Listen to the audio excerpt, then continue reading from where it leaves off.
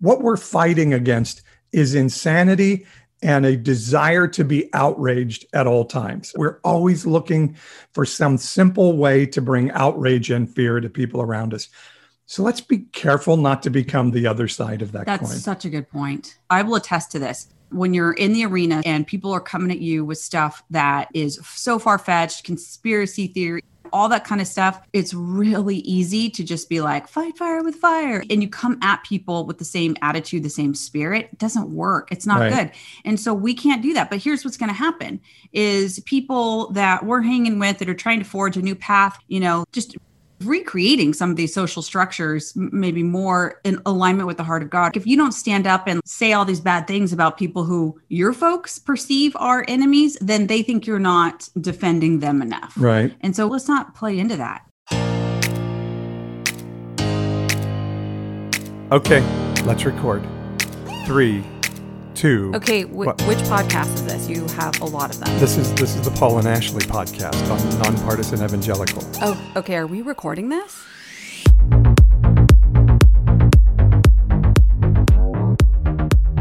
We're live on YouTube and we're live on TikTok. Good morning. Live on YouTube. We're getting better at knowing when we're live. We come together every Saturday to just talk a little religion, politics, and life.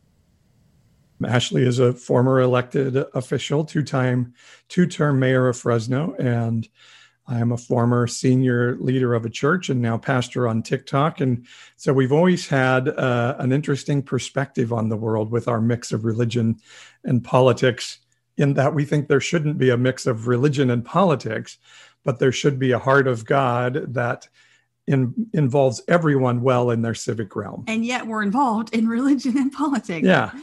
So we have some authority to speak on this kind of stuff, and seeing the inappropriate influence and the inappropriate ways in which people from a religious perspective are imposing their views on the public square. Well, let me correct that, because we talk religion and politics because we think religion and politics are bad. Fair. That's fair. We think following Christ and allowing that to impact you searching for justice and fairness and equality and shalom in your community is exactly what followers of Christ should be doing, or followers of God even should be doing. Yes. So I'm seeing Beige 45 asking about the golden statue of 45. I knew that was going to come up today. That's everyone's favorite topic this week. One of the things we like to do is do what we call the WTH. It's the week that happened. And so I'll tell you what I said in the Bible talk, and also the thing I was just showing Ashley, the stage at CPAC, which is shaped the design of a Nazi symbol. So do we believe that the CPAC conference says, hey, don't tell anybody, but the stage is a Nazi symbol. Yeah. Wink, wink. Right. Probably not. I don't think so. No.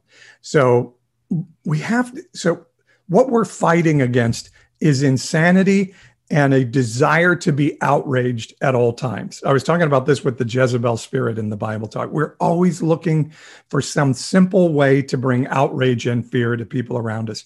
So let's be careful not to become the other side of that coin. That's such a good point. I think think such a good point. So CPAC, you are effing stupid to allow that to happen. How could that have happened? I don't think they intentionally designed the stage to look like a Nazi symbol, but they are freaking idiots to have allowed it to happen, and knowing what we're talking about.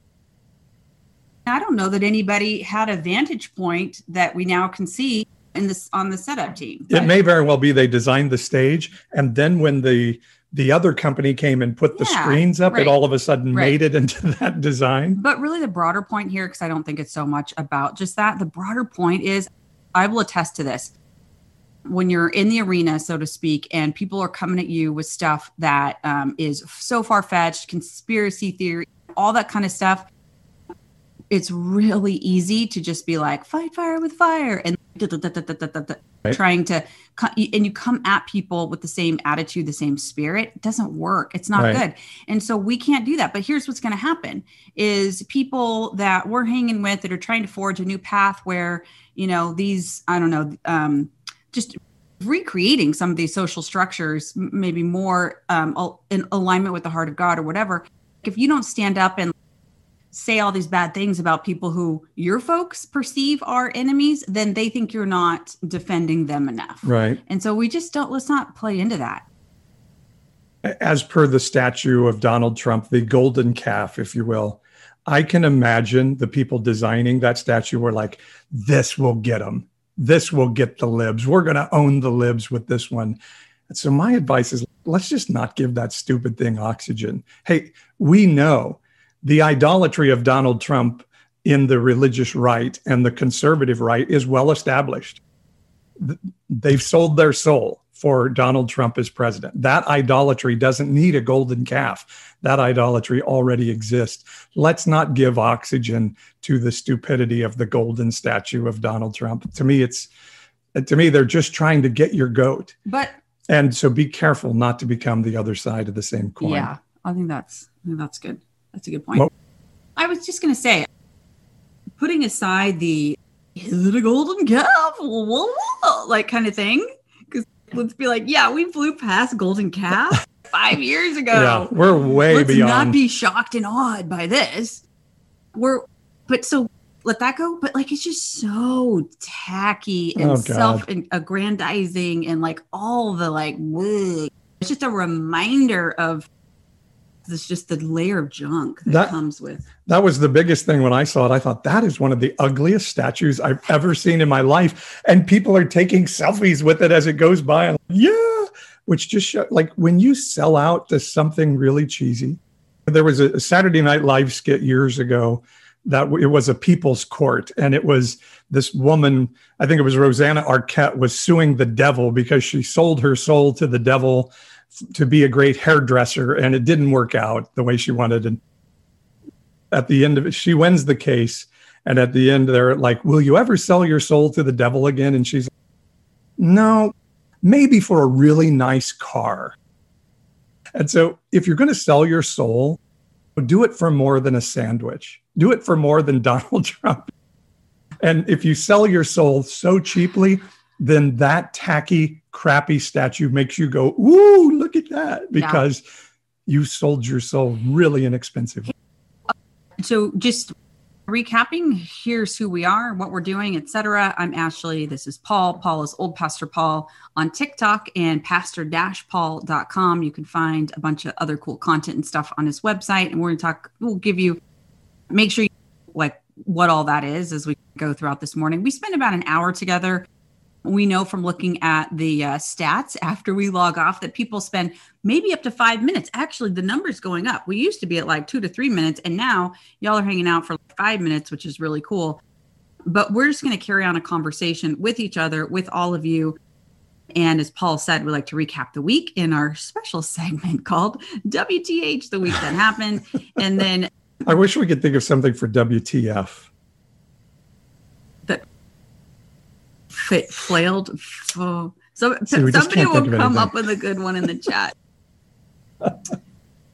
Yeah, we mostly want to create a space for people to talk about just the reality that has become this kind of religious political stuff happening in our society, because we're all finding that we need a good place to talk about it, be honest about how we're seeing things, seek help, encouragement, and support one another. So that's what we're dedicated to.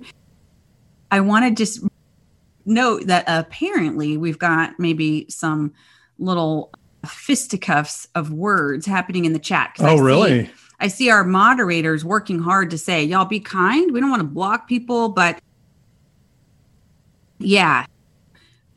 So just, like this is not the place to come on and try to just disrupt and get attention. So let's be encouraging and supportive of one another in the chat, please. Yeah, we have decided we're going to keep the place safe. And so if somebody just wants to come in and fire out staunch right-wing Christian nuttiness, we're going to mute them. Although we're hearing the unable to block, so I'm not sure if we're having some technical difficulties or what. But I wonder. We could try to adjust. No option. I'm unable to block. No option. Maybe as a moderator, you can't block, but I think you can mute. So anyway, see, Okay. so that's what this particular person is doing, Is what? is making things unsafe. All right, let me see what I can do Okay. here. All right. Let's see if we can get rid of him. God bless you. What should we do? Block. Block. There we go. are. All right. Boom. Boom. Guy McGee is now blocked. There you go, buddy. All right. What was he? I wonder what he was talking about. I'm not sure. We can figure that out later. Let's not. Dave draw. says she doesn't have the mute option. All right. Well, then just tell us if there's somebody Listen, that needs it's the to be Wild muted. West on TikTok right now. So we'll just go with it. And that, I just hate that. Now, if somebody who is a staunch right-wing Christian wants to come in and say, I have a different thought, can I share this? And put that out, that's great. But what happens is they just start going, you're wrong. You're wrong. No. I just hate that. Sadly, moderators cannot block. Well, we're learning. I thought, okay, again, let's They have been able to in the past, so I'm not sure. Yeah. TikTok just flicks switches for the heck of We it. don't- I used to get lots of views on my videos, and then one day they decided that I didn't anymore. So that's how it goes. But here's my thing from the week that happened. Do we want to go to WTH? Yes, WTH. Week. So Charles just said week that finished. Charles. Week that He did finished. it. He did it. I knew somebody would come up with something clever. But I was really honored to be invited into a group of awesome evangelical leaders. It was led by a friend of ours, Doug Paget from Vote Common Good, and then Shane Claiborne, who is not a friend of ours, but somebody that we know of. Well, we follow and we watch his stuff. An amazing guy and somebody that we may not always politically agree with necessarily, but just has done amazing things. And they brought a group of people together to craft a letter to ask evangelical churches and church leaders to denounce Christian nationalism. Now, Christian nationalism is a term that I didn't even really know existed until maybe about a year ago. It was new to me, honestly, until this book came out. I did an interview with this author, and I know it's probably backwards on your screen, but Catherine Stewart wrote this book called The Power Worshippers. And I did this interview with her about a year ago, and the subtitle is Inside the Dangerous Rise of Religious Nationalism. And so Christian nationalism, religious nationalism, I didn't even know was a thing until about a year ago. Now, we knew in our spirit back in 2005 that something was way off in the right-wing church and with the idolatry of religious politics and the Supreme Court and the presidency and all of that stuff. I feel like for me, it was really magnified when President Obama was elected. Oh my gosh, it got really ugly then. I honestly don't know if in 2005 I was in touch at all with, I think I was just living a pretty insulated, isolated bubble-like life. I don't think I really picked up on it until I was in office, honestly. And I was like, wait, what? We hate him? Why? What if we help our community? Shouldn't we partner? Like what? That anyway. Yeah. And then when we met Sarah Palin in 2008, that's when we knew something really crazy was going on. After the presidential, it wasn't Right. 2008. But it was 2008. The election was in 2007, and then Obama babe. became president in 2008. No? No. Okay. The elections in 2008. Okay. She and John McCain were defeated. Okay. Obama was sworn in 2009, but she got on the speaker circuit, and we went up. Some of friends of ours had tickets to an event being held in Northern California in Redding, and they invited us to come up. It was like maybe 2010, it was Yeah. not, it Okay. was, yeah. Anyway. Okay. I thought it was earlier than that. I have to look back because that was the first time that I was really like, hey, 60-year-old people in suits and ties are really off their freaking rocker. They are really nuts. So anyway, this group wrote a letter condemning Christian nationalism. And it came out on an NPR story this week, and we're now encouraging other evangelical leaders to sign on. About 200 leaders signed on to this. Really impressive people. Brian Zahn, Brian McLaren, some really awesome names in the space. And I'm just proud to be a part of it. And part of the premise, and I know this is hard for some people to hear, but I think this is a truth. The premise is, hey, after 9/11, what did we demand of our Muslim friends and neighbors?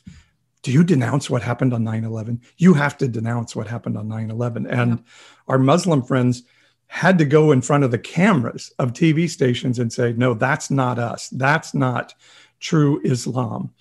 And we're saying after January 6th, evangelical churches should do the same. We should be asking the same of them. Are you for it or against it? Do you denounce Christian nationalism, or do you support what happened on January 6th? And I know some would say, well, that's not true, but I played video. I have a TikTok video this week I played of the prayer they prayed in the Senate, thanking God for helping them with their insurrection into the chamber. And that prayer, if you hear that prayer, is exactly the type of prayer that's prayed in an ongoing basis in the tradition of which we've gone to church for most of our lives. And so there's no question in my mind, it's not Antifa in the room. It is our people in that room. And so this letter came out this week. And I think, can I just read a part of it? It's so good. Honestly, have you posted it everywhere so that people can see it? I have. If you go to pastor-paul.com, I don't think it's up there yet, but it'll be up there today. Do go see it and circulate it, because it's a Google form that other pastors and faith leaders can sign on to. Yeah. So 100%. The website where it is that you can sign on is called sayno-to-christian-nationalism.org, I think. Okay. Let me read just a part of this. So it starts like this. As leaders in the broad evangelical community, we recognize and condemn the role of Christian nationalism, the role that it played in violent, racist, anti-American insurrection that took place at the United States Capitol on January 6th. We recognize the damage done by radicalized Christian nationalism in the world, the church, and in the lives of individuals and communities. And we know from experts on radicalization that one of the key elements in a belief is a belief that your actions are, quote, blessed by God, unquote, and ordained by your faith. This is what allows so many people who hold to a Christian nationalism view to be radicalized. Woo! That's brutal. Now, one other thing I wanted to read here, and I thought this was really interesting. It says, over the centuries, there are moments when the church, big C church, which means the whole collective of the church. So there are moments when the church, the transnational body of Christ, has seen distortions of the faith that warranted a response. In ages past, the church has responded by holding emergency councils in order to unilaterally denounce mutations of the Christian faith and to affirm the core values at the heart of Christianity. It is in that spirit that we unite our voices to declare that there is a version of American nationalism that is camouflaging itself as Christianity, and it is a heretical version of our faith. Woo! Yeah, that's fire. That is fire. Some questions in the chat about who wrote that letter. And if I'm understanding the chat correctly, no, it wasn't the author of the book. It was this collection of evangelical leaders. It is really good. So we gotta put that up. And I feel, and I'm seeing some comments about how people have asked family members to denounce white supremacy, and it's not uncommon for people to be so offended by the question that they just shut down the conversation. Right. And that's something that we got to get better at. I'm reminded of the scripture, a gentle answer turns away wrath. And the reason why I memorized that scripture is because my mom's name is Ruth. And we used to joke, a gentle answer turns away Ruth. When we were angry at my mother. But anyway, a gentle answer turns away wrath. And so if someone is coming hard and they're saying something that's true, even if they're saying it in an accusatory way, what keeps us from being able to say, you know what? I want to hear what you're saying. I want to react to that. I want to let go of the, I'm inflamed because you're inflamed. Who cares if someone's inflamed? Hear what they're saying. That's, as white Christian leaders, that's what we have to do right now. It can't be like Black people were destroying property in Portland. Stop with that. Yeah. Stop with that. Those are not healing words. Those are not reconciling words. And I always struggle with that because there is a time to say, hey, guys, that's wrong. And so I think there's always a tension there. That's always the tension for me. Yeah. I think just to finish on that point. I see you reading the comments even as you talk. I know. I find the comments, honestly, the comments are the best part of my week. If I could just recap my week that happened, I'd be like, last Saturday, I had so much fun reading people's comments. So people are asking a lot about where they find this and all that stuff. So for sure, and others are sharing the website, and that's great. Pastor-Paul.com will take you to my podcast website, and I'll have it up there today. If you can't remember anything else, go to my bio and click on the link to my website and it will do it. Yeah, they're saying you're a multitasker. The only problem is it makes your eyes be down instead of looking at the people. What can you do? I can't deal. I can't help that.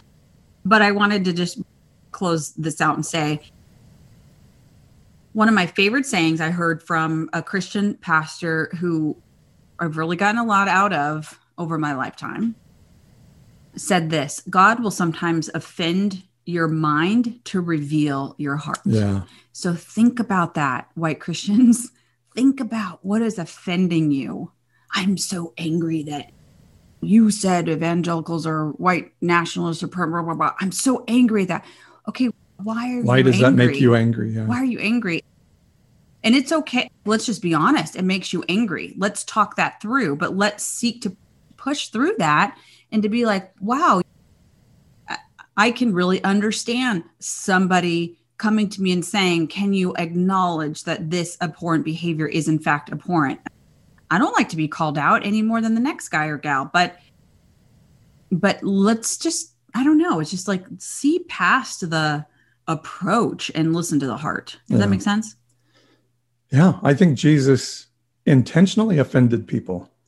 Like, when he said, eat my flesh, drink my blood, he was trying to poke a soft spot. When he told the Good Samaritan parable, that's why I do modern day parables, because he would have told the good Muslim parable, the good abortion doctor parable. He would have poked the soft spots to see if people really wanted truth or if they just wanted to be right. There is a big difference between wanting truth and wanting to be right. Ooh. And what we see in America today are a lot of people who want to be right. And so I'm not going to listen to any news that would challenge what I think. I'm not going to listen to any other human that would challenge what I think. I'm only going to be in my bubble forevermore, listening to people who tell me I'm right, because truth is less important than being right. That burns. Yeah. I like to be right too. That burns. I do too. I really do. People who know me will be like, yeah, you're aggressive about that. That's true. But I think that what I have learned in this season, and we started off in the Trump era saying, hey, God is going to use the fact that this man is president to reveal himself and to bring about his genuine and authentic love. I am. And I'm saying, as when he was elected and half the country was like, finally, Jesus is the president. And then the other world was like, oh my, God has abandoned us. This is awful. He's the worst thing ever. In our camp, we were saying, God will use this. He's going to use this to reveal what needs to be revealed. So anyway. Well, that's what happened all through the history of the Bible is the kings. If you read through the books of Judges and Samuel and Chronicles and Kings, the kings revealed the heart of the people and the heart of the culture. That's right. And then that heart, that cultural heart, this is why I think government matters, is it reveals our cultural heart, and then that heart would be judged by God. Yeah. Anyway, I will say this. What I have personally, like my personal growth, I'll just put it out there that this was definitely an area where I needed to grow. And I'm sure many people out there would say I'm not done growing, including me. But just the freedom that comes with humility is so worth it. Yeah. And the quote, being right thing, that I think it really is, it is a white person thing. It is definitely a cultural thing. Whiteness, evangelical Christianity combined probably plus just my own DNA, my own makeup, and my family structure growing up, like being right was everything. And there's a lot of shame in that when you feel like you just have to be right all the time. But I just feel like God has helped to pull that back. And while it was a little bit painful, but not honestly as much as I would have thought. Yeah. The freedom is worth it. The liberation is worth it. And like just creating space for other people to have their point of view and to not feel like I needed to orchestrate that so much. I think it's where the theologies are so damaging. The theology that we grew up with, that here are the rules. They're written in the Bible. It's this rule book you have to follow. And if you don't follow it, you're going to go to hell for eternity. 16-year-old boy says, darn, hit by an 18-wheeler. He will be in hell forever in flames. And by the way, Jesus is coming soon, morning or night or noon, and he's going to take the good people out and he's going to leave the bad people behind. And oh shit, look out, people who are left behind. You said shit. I did. So I'm going to be left behind. And that theology, like, it makes an exclusive religion that then we have permission and we think it loving to tell people they're bad people. We think it is our job to tell people they're bad people. And that's where I think the deconstruction and reconstruction had a really wonderful podcast with a lady named Lacey Bean this week talking about coming out of a cult, an evangelical cult that said, not only do you believe the way we are or you're out, you believe we are the only ones that have the truth or you're out.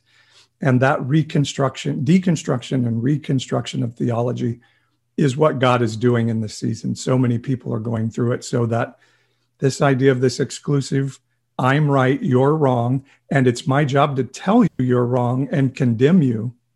Or if you say no to what I say, to wash my hands of you, is a really destructive religion that just can't continue to stay in place. Hey, so maybe this would be a little interesting exercise. Do you feel like this era of disruption, deconstruction, hopefully leading to reconstruction, has it impacted you? How has it impacted you?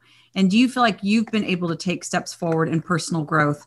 And that's just another way of saying, I really believe God uses everything and that he is loving and intersecting our lives all the time. And even though sometimes the journey is painful, like things are like he's moving us where he wants us to be. That's just the way I see it that way. But I'm curious, have you experienced personal growth? I would say mine in COVID, shelter in place, George Floyd, Donald Trump, everything. I think it has been humility is what I have been smacked in the face with.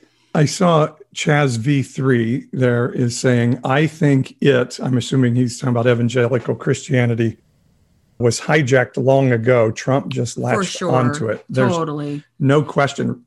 It's been decades that the church has been going this way. Hundreds of years, honestly, thousands even. Yeah. And so Trump latched onto it because he's a manipulating marketer, not a brilliant businessman. I don't think he's just a really good manipulator and jumping on trends. That he's fantastic at, and doing messaging to hateful people he's great at. And in God's economy, I still don't think God put him in as president, but I think God said, I can use this to be a mirror to Christian people to decide, do I want to be that or do I want to be this? Yeah. We don't get to be like in the middle. I don't know that it really matters. Yeah. You're either for it or against it now. And that's what I think has been even the value of the season. I think in some ways, Trump did us a favor to blow the lid off and say, white supremacy? Oh, yeah. It's deep in the right-wing church. Racism and nationalism and all of these things that I think Jesus pointed to the Pharisees and said, that stuff is really evil. So on that point, I want to just note that someone said in the chat, I'm assuming a person of color, says it's just been a really scary time and they don't trust white people right now. And I really appreciate that you are saying that. And it needs to be okay for you to express that. It needs to be safe for you to express that without being confronted with reverse discrimination. No. Again, that comes back to we want to be offended. Yeah. So thank you for sharing that. And That's confronting, and that's in a real and important way. So as a white person, and I have a lot of interaction with residents in my community that are people of color that are finally, honestly, because of George Floyd and more people creating space for these conversations, feeling safe to start to have these conversations. But it has been so hard, because what happens is if people aren't prepared to listen and to talk, I've done this. Thankfully, the people I've had these conversations with are strong and we all power through together. But my reaction even can be so offensive. And it's just it creates this whole feeling of I'm not really being heard, I'm being dismissed, all of that. So I've learned that there's a lot of work to do before you can even get ready to have conversations with people of color about their experiences in their community, in their neighborhood, and everything. Somebody's asking, has there always been a victim mentality in church? I don't know if I can say always. It has always been there since I've been alive. It's always been in the church that I know. And particularly in the 80s, it started becoming a thing. And then in the 90s, the culture war, the moral majority, actually, really in politics, I think it started in the late 60s with the anti-hippie.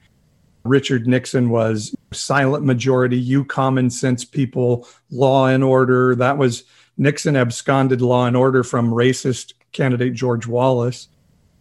And so that was the start of like, you normal common sense white people, these hippies, these Black Panthers are coming to get you. And I, Richard Nixon, am your savior from that.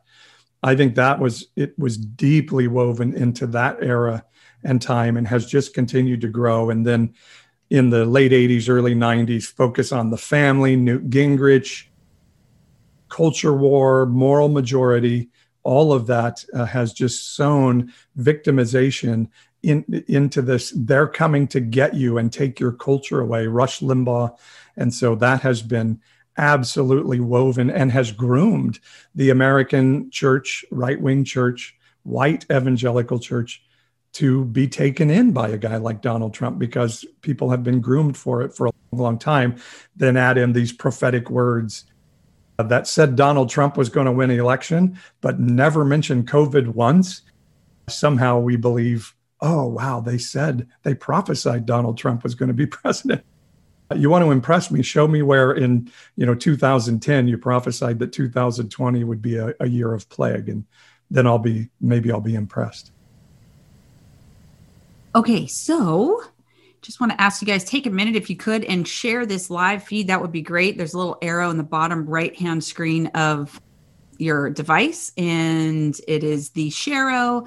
And we'd love for you to just shoot this out right now. Some of you who have been tracking with us for a little while know that old Pastor Paul on TikTok is, we think, shadow banned or something. My theory on that is that after the election, TikTok didn't, as I say this, I know you're going to rebut, but that they're trying to cut down on political talk or something.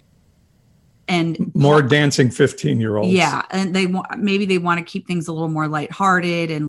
And by the way, I love watching people's pets on TikTok. Pudgy Woke, I could watch honestly all day the same video, just over and over. That hilarious dog. But anyway, so something's going on. We're having a hard time getting the message out. So if you could share, we don't know, honestly, if that's going to help, but it would be great to just try to get out of the algorithm. And I know you would say, but other people's content is getting out. Why am I the only one? It's a fact. Well, I think it's a compliment. I think it's a TikTok compliment, because I think you are getting somewhere. I think you are. The emails that Paul gets, the DMs that Paul gets from so many people just saying, you feel like you are giving them a lifeline and just like fresh air they're struggling without the kind of input and just connection that you're helping to create. So I think you're getting somewhere. I think just stay encouraged. But yeah, it's been a little bit harder the last month, really now. Yeah. So just share it and look at the videos. And you guys are doing that. And I so appreciate it. Many of you are using the free Pastor Paul hashtag and all those things. So it's fun. I don't know if it's going to change. I'm settled in, like now we're starting week 5 of this. And everybody told me, oh, it'll last 10 to 14 days and then it'll go away. No, it's been And longer. It's been longer. Searching for someone who's like an expert in TikTok, like just through networking. Does anybody Yes, know I how have. to? And somebody's asking if I contacted TikTok directly. And yes, Yeah. I have. And they sent me back a link to an FAQ page that told It's me just nothing. like form emails Yeah. that are like, hey, just make your content better. And we're like, our content is perfect. Screw There's you. nothing wrong with it. It's wonderful and brilliant. Anyway, but like we can't find anybody. Like on other platforms, you can find a host of people. You eventually get YouTube to a human videos. being. People know, oh, okay, here's what you need to do or whatever, but we can't with TikTok. So it is a little bit mysterious. Who are these people? Maybe the people that said it was the Chinese were right. I know, but I don't want to say that because I don't want to get in trouble more. Didn't say that in Yeah, that's SA. what we've been thinking. All right. So, What else happened this week? okay, so week that happened, that was a really significant for you to sign on to that letter, and we'll make sure that you guys have the link so that you can help share it out and get other faith leaders to sign on. I know in our community here locally, a lot of people of color have been like, where are our white faith leaders standing up, like denouncing this stuff? And it's actually been hurtful that that's not been real loud in our community in Central California, in Fresno. Okay, week that happened for me looked kind of like this. I think most of what I was consumed with this week was trying to figure out how to get more vaccines to this region for people in the farm and ag sector.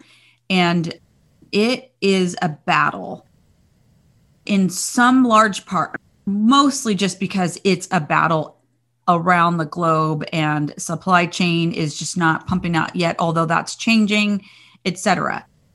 But also there were some politics around that.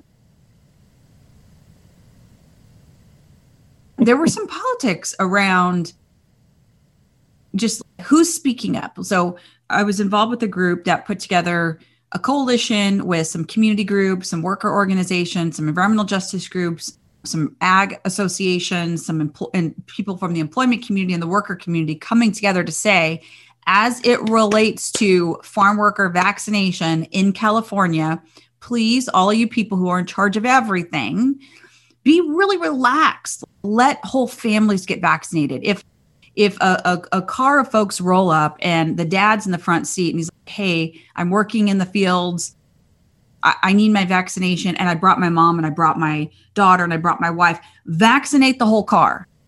Like whole family vaccination, no age restrictions, please, on our essential food and ag workers as they're coming up on harvest, and they are going to be toiling in the fields to make sure all of us have fresh fruits and vegetables on our tables for the next several months. Like get them vaccinated. No age restrictions. Even if they've had COVID, there's a restriction on if you've had COVID in the last 90 days, you can't get your vaccination yet because you're considered to be immune. So they're saving doses for other people. I understand the intention behind that, but honestly, this is a high priority population. They're disproportionately impacted. Of course, they are almost entirely people of color and have a lack of access to healthcare resources, et cetera. So we're just like, man, for these some hundreds of thousands of people, sorry, I'm not looking in the camera, for these hundreds of thousands of people in this region, let's be liberal, let's be generous.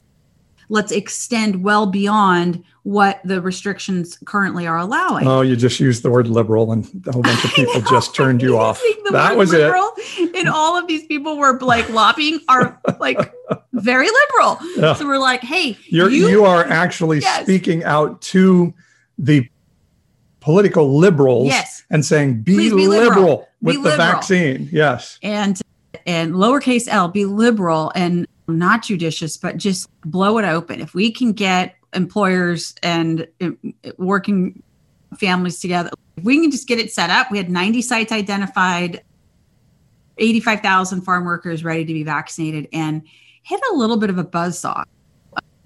I'm reeling from that a little bit and just feeling let down. What do you think their reason is? Why are you having trouble?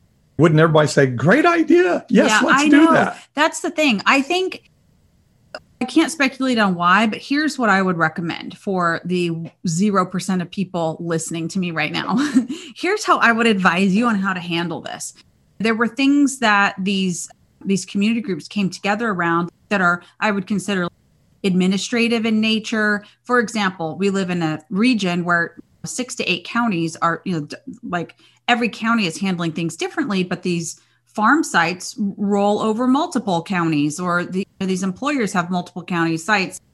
And so in one county, they're being treated one way with one set of rules. In another county, it's another set of rules. So why couldn't the state just say, hey, as it relates to the ag and food sector, we're just going to say this applies to everybody, and take some of that discretion and rulemaking out of the county level, just for the spirit of being expeditious. So that is an easy yes. Say yes to that. Now, you can say, hey, we are so with you. This is a priority population for us. The reality is we don't have enough doses. And yes, we'll work with you on the employer sites and the community sites, but you're not maybe going to get, you asked for 100,000 doses. We gave you 34,000. We're pushing hard to get you to 50. Like that can be an okay response, but do the easy stuff. Respond to the things that it's administrative relief to streamline this across multiple counties. I don't get why. I think what happened was it felt like criticism. They felt like you were critiquing them, and they shrieked at the critique. Yes.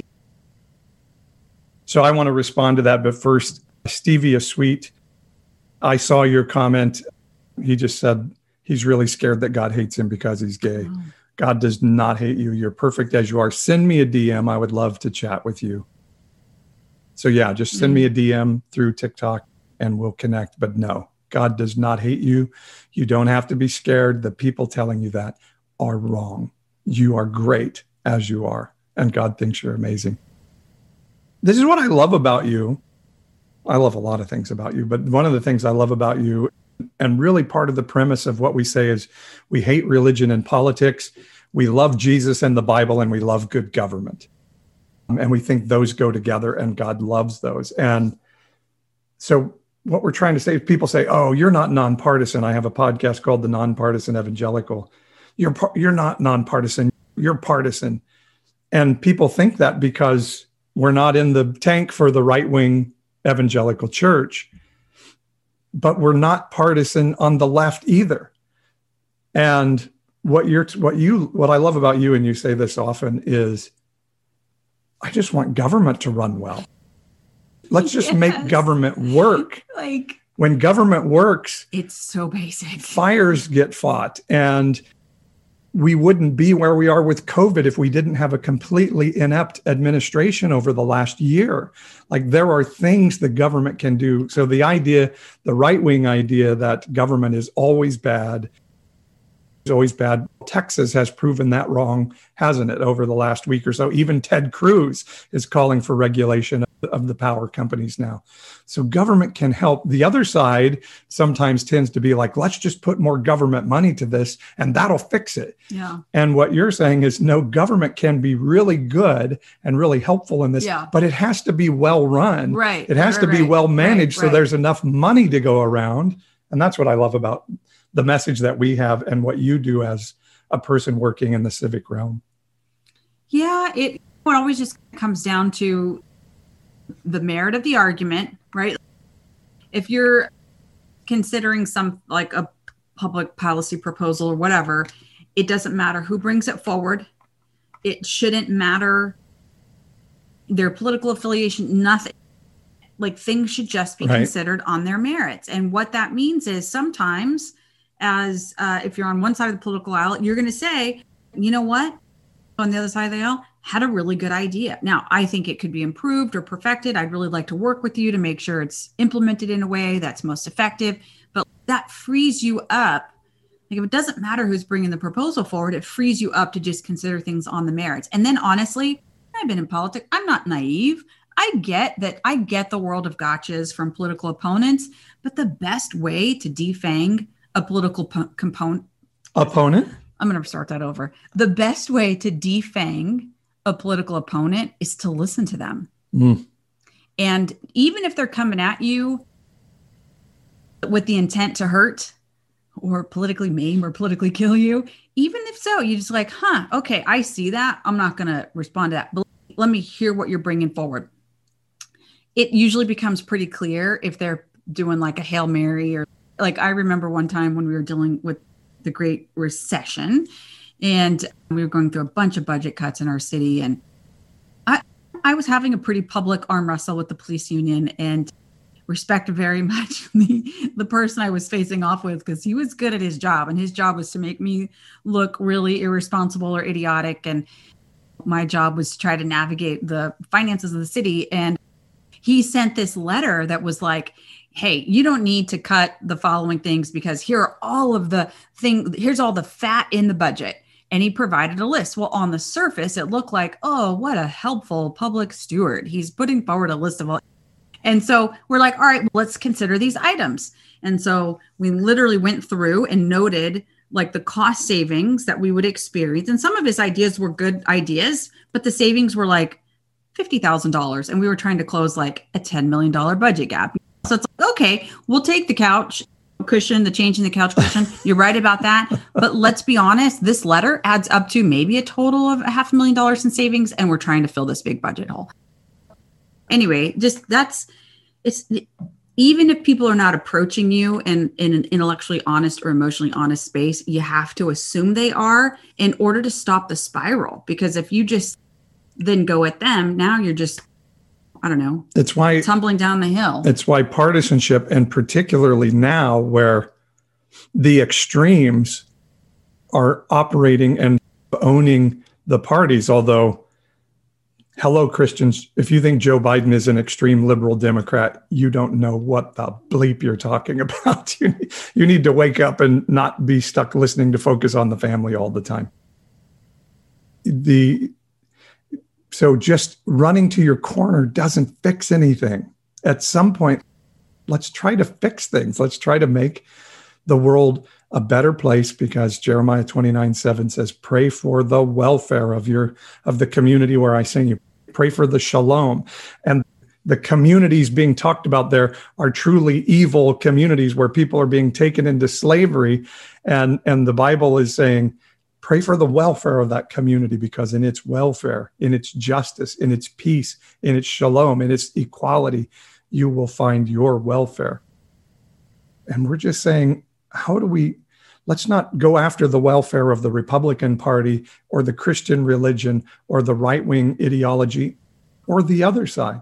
Let's go after the welfare of our cities, our state, our region, our country, and the whole world, and see what happens.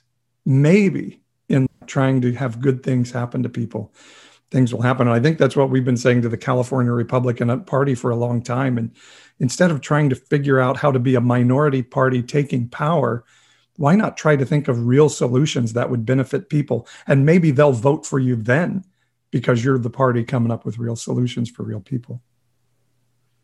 Could help, couldn't it? The other thing that happened this week is this Equality Act has come out.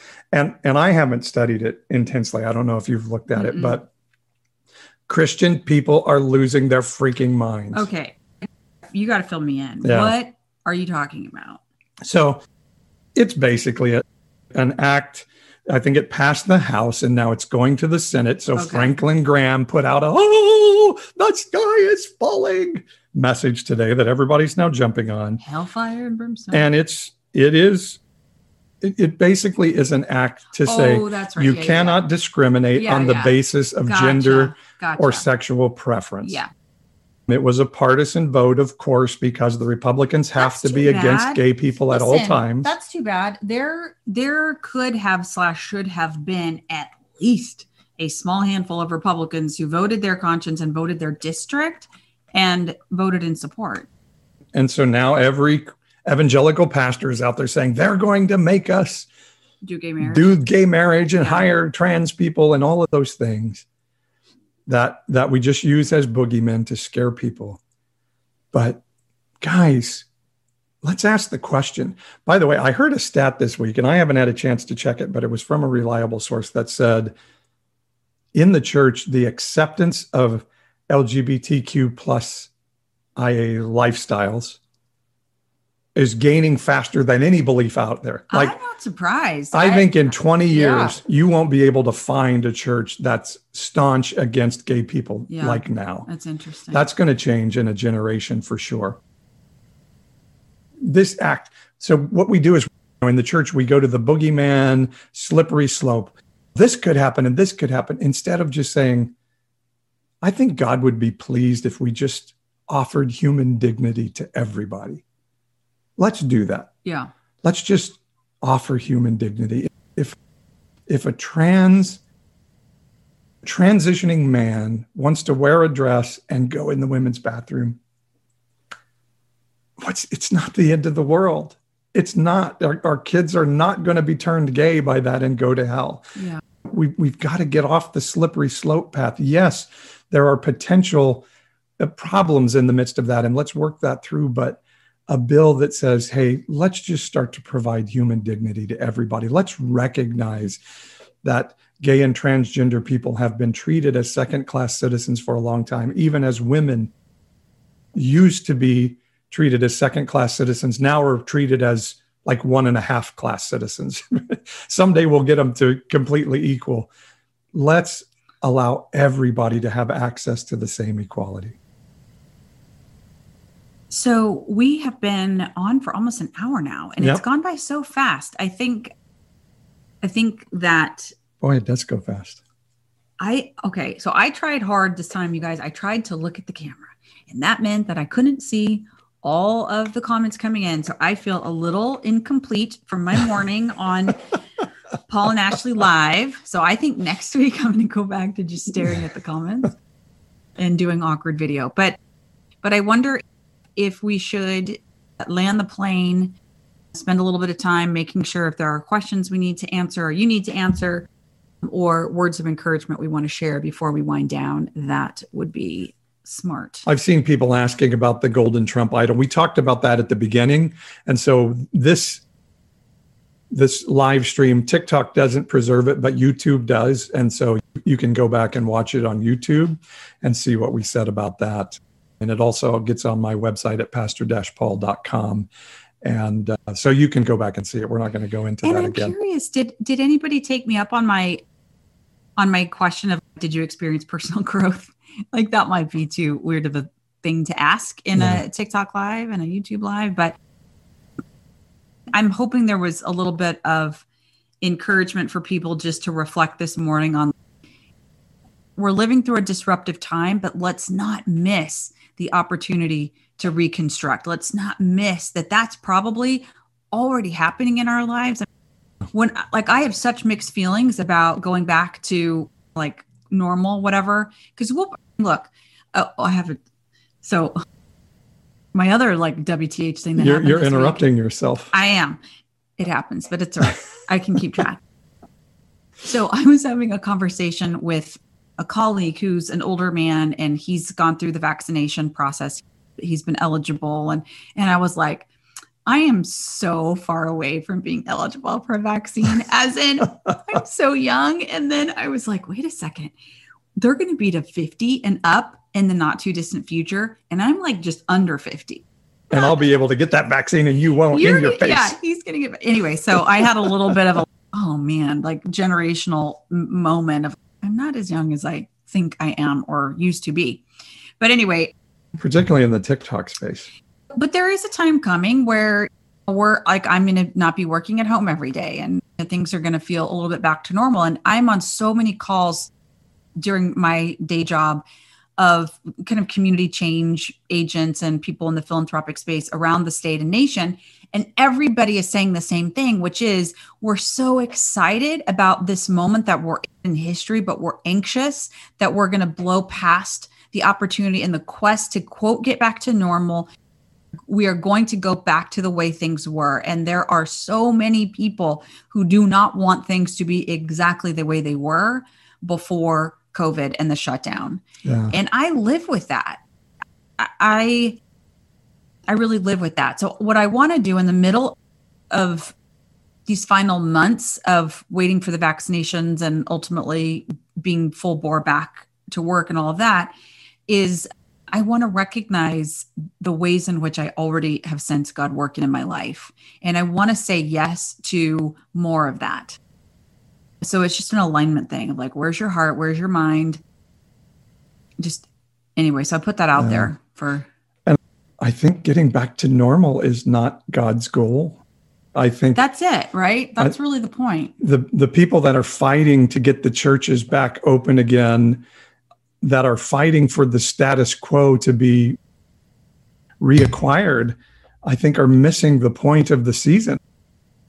I think there's something new and exciting happening. And I think it was what was happening in Jesus' time. It's like there is a new way coming. In fact, they called it the way. They didn't call it Christianity. They called it the way.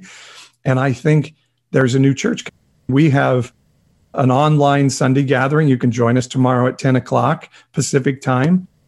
And we're trying to do something different. We're trying to see, where is the Spirit of God going in the next season? And somebody was asking about sort of how do we speak into this Christianity that's gone wrong? Let's just display, instead of saying what we're against and what we're running from, let's just display what we're going to. And I think there's a new way of saying God wants to connect to all flesh, to all humanity, and we want to be a part of that process. Yeah, join us at 10 o'clock in the morning. Such great comments coming in. Yeah. See, I am going to read these comments better next time. But can you scroll down just a little bit? I want to call out, let's see, that one right there. Stop. Okay. Let's pray that God will show us the person we are to be for this time. Yeah. That's it. That's the right That's word. Mindset. That's mindset shift. That is, in fact, in my coaching, I talk about the movie Gran Torino, where Clint Eastwood's character is living in a mindset when he was a Korean War veteran that Southeast Asian people were people that you shot and killed because they were a threat to your life. Now he's living in a neighborhood where Southeast Asian people are moving in, and that mindset has to change to realize they're not this dehumanized thing that you shot guns at, but they are human people that you can have relationship and learn and grow and change. And it's time for Christians to learn and grow and change into a new mindset. And God's not going to be mad at you about that. So, man, maybe that's just where we need to end is let's covenant together. Those of us who are gathered on this call and all the networks we represent, dear God, let us stay in this place of being soft-hearted, being open to you, being open to viewing other people and issues the way you do. I pray, God, that you would just replace my old way of thinking with your way of thinking. And I can find so many things to be grateful for in this season. The most important is just the stretch and creating space for us to really, as somebody said in the chat, not make the mistakes of the first part of this century or the last century. Yeah. And I pray blessing for God, love who God loves. Yeah. Let our heart be for who your heart is for. Yep. I talked about Matthew 5 in the Bible talk this morning and how Jesus was turning everything on its head. No, being poor doesn't mean you're cursed by God. It actually means you're really loved by God just as much as anybody else. And so that's my heart, is that we would learn to care for who God cares for, love who God loves, and not think that it's just me and we three that God cares for, but that whole world. Also, this God loves us as individuals so much. That's something that you push on a lot with your personal growth stuff that you work on with other people is really just, sometimes it's a defense mechanism for, especially for those of us raised in a religious setting, is to just make it all about other people. And we push past our own needs to connect with God and really understand how he views us personally. We're taught that's an unacceptable way to spend your time. You should just be about other people. And that's really been a mindset shift for me too, is no, it's God wants you to know how he sees you. And as we've seen on the chat this morning, people asking for, hey, am I okay because I'm gay? Am I okay because of this or that? And let's not push past the moment where we really want to help encourage you to connect with God and have his view of who you are. Our mantra is, God is not mad at you. He's not looking to just slam people down. And yeah, a blessing of the Bible is that you would know the goodness of God, that know that God's eyes are upon you, that God sees you, that there's something overarching of the universe that recognizes you exist and values that existence. And I pray that God's followers, whether we claim to be Christian or something else, would recognize that is the heart of God, to understand the value of human beings and live out of that. What does goose gang and goose on the shelf and bless the geese? What does all of that mean? Quite entertaining. I think we have you ever read Goose Indians 32? I think it might be a bit of a prankster. Well, why are there so many of them then? It could be a concerted group of pranksters. Who knows? A lot of geese. A lot of geese. Well, anyway, the funny thing is we really like geese, and we feel like they are a symbol of God's provision and of wisdom for us. Back in ancient times, we're told, culture saw geese as like watchdogs from heaven because they were so enormous, and it was like, how can those things fly? So they were treated as like a little bit special kind of bird. So we actually think they're cool. So somebody says, yes, we were sent from another account. Thank you for building up our numbers. Exactly. And so I guess we could say flock you. Yeah. Please. Thank you for all the shares, all the love, all of that. And even you goose people, whatever that was all about. Thanks for pumping up our numbers. So we love it. All right. See you guys. See you guys soon.